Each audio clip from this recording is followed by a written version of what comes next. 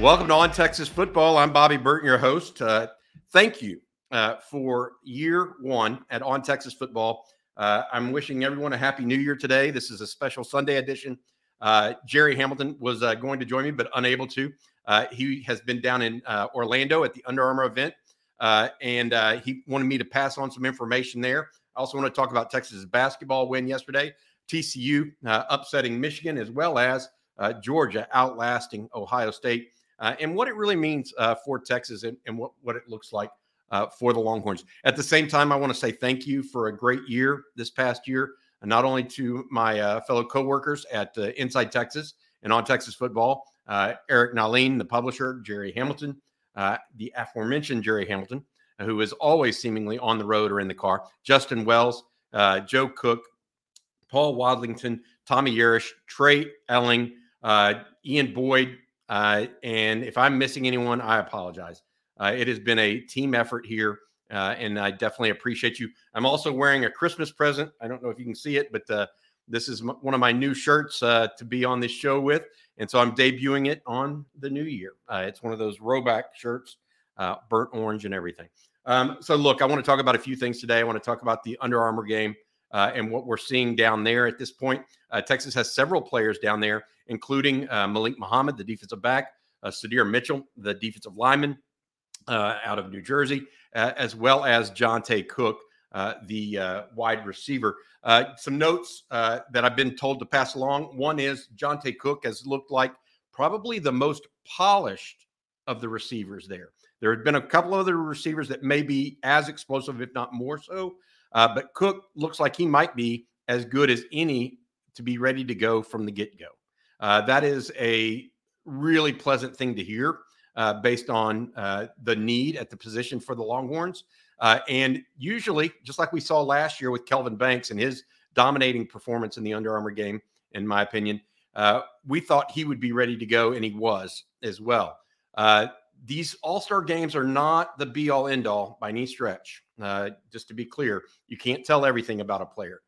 But typically, when these guys are good against good early, it does say a little something about how ready they are. And Cook, apparently, at wide receiver, probably of everything we've heard thus far this week, him being ready for this is an outstanding comment on him.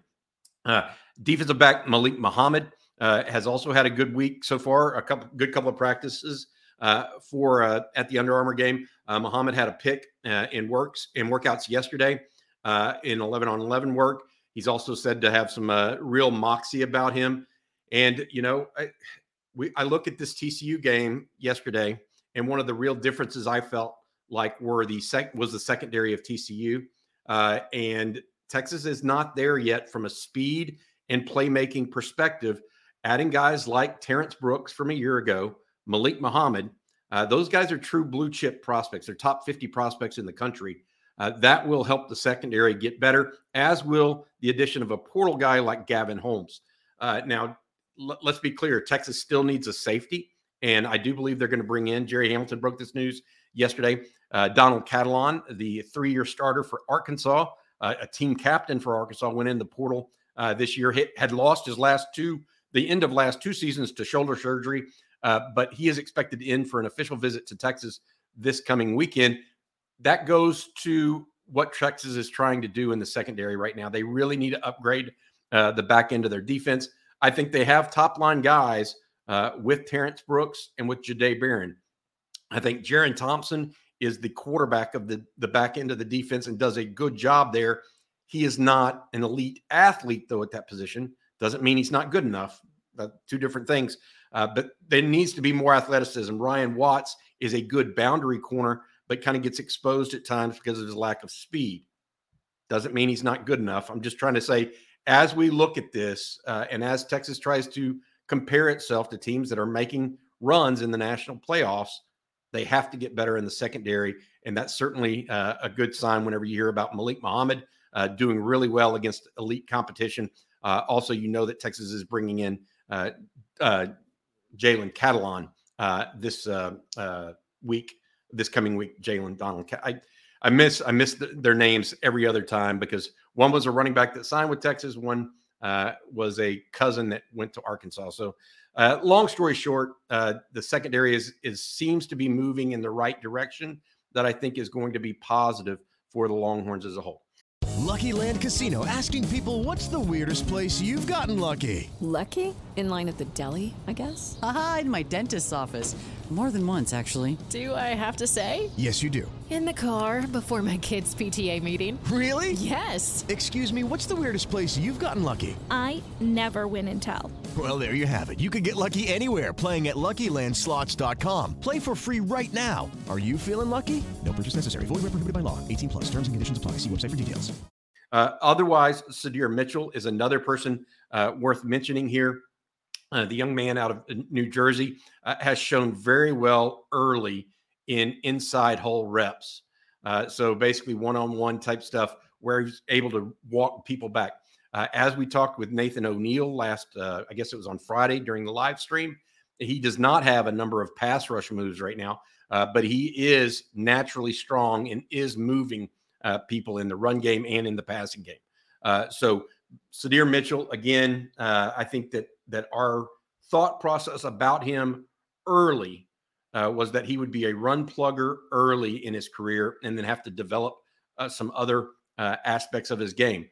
That, again, looks like it's kind of on key for what Texas is expecting at this point based on the early Under Armour aspect of the game and whatnot. Also want to talk a little bit about Texas and what they're doing in the portal at this point.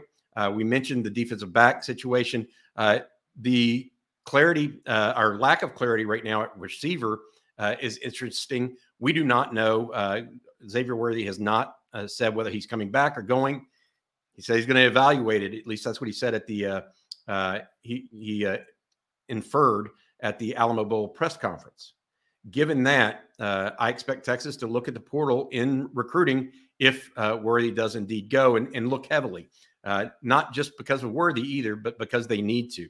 Right now, Texas failed all season to establish a third wide receiver. Part of that was the actual play and strategy Texas used by inserting an additional tight end to JT Sanders for most of the year for pass protection and run blocking in Andre Karich, but also because of skill. Casey Kane had a nice Alamo Bowl, but still is not necessarily the guy to be a third receiver. Isaiah Nayor, Jerry Hamilton mentioned last week, is now expected to be back running here in the next month. That's good news for him.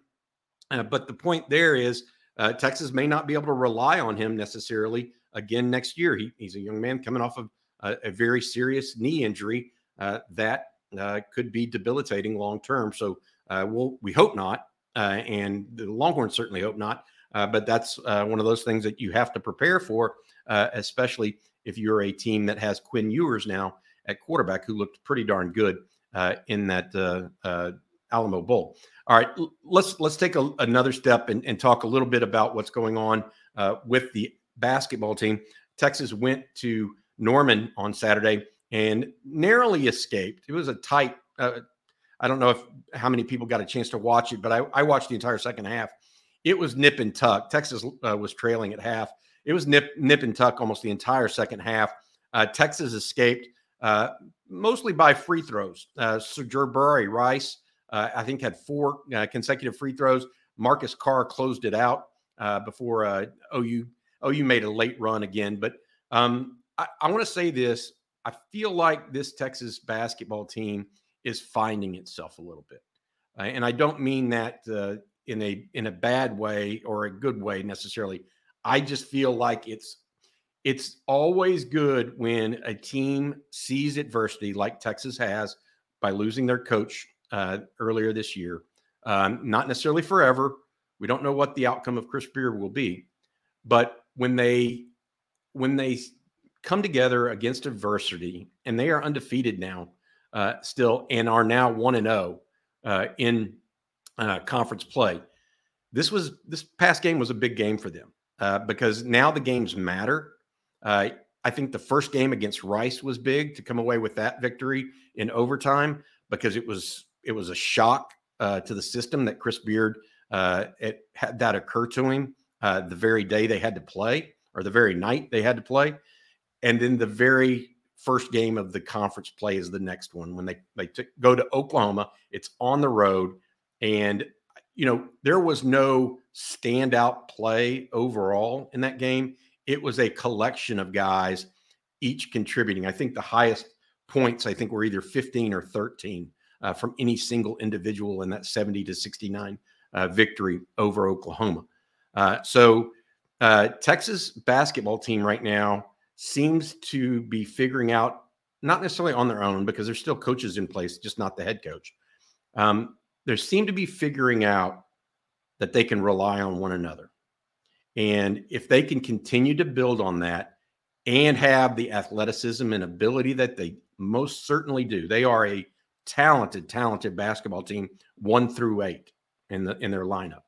If they can do that and progress through conference play, where they will undoubtedly lose at some point, but keep trying to build on it and not get beaten down by it, I would be extremely happy to watch them progress this year. And I do think that they're certainly a good team and fun to watch as well. They play extraordinarily hard for just about all 40 minutes. And that is a compliment to their coaches and to them at this point. Seeking the truth never gets old. Introducing June's Journey, the free-to-play mobile game that will immerse you in a thrilling murder mystery. Join June Parker as she uncovers hidden objects and clues to solve her sister's death in a beautifully illustrated world set in the Roaring '20s. With new chapters added every week, the excitement never ends. Download June's Journey now on your Android or iOS device, or play on PC through Facebook Games. As far as the college football playoffs, my hat's off to TCU. Of all the teams that played on Saturday, I felt like they had the most complete game and best game plan. Actually, of all the teams, they seem to have an idea of how to stop Michigan's run, and they seem to have an idea of how to attack Michigan in a complementary fashion, both on the ground and through the air. It was very interesting.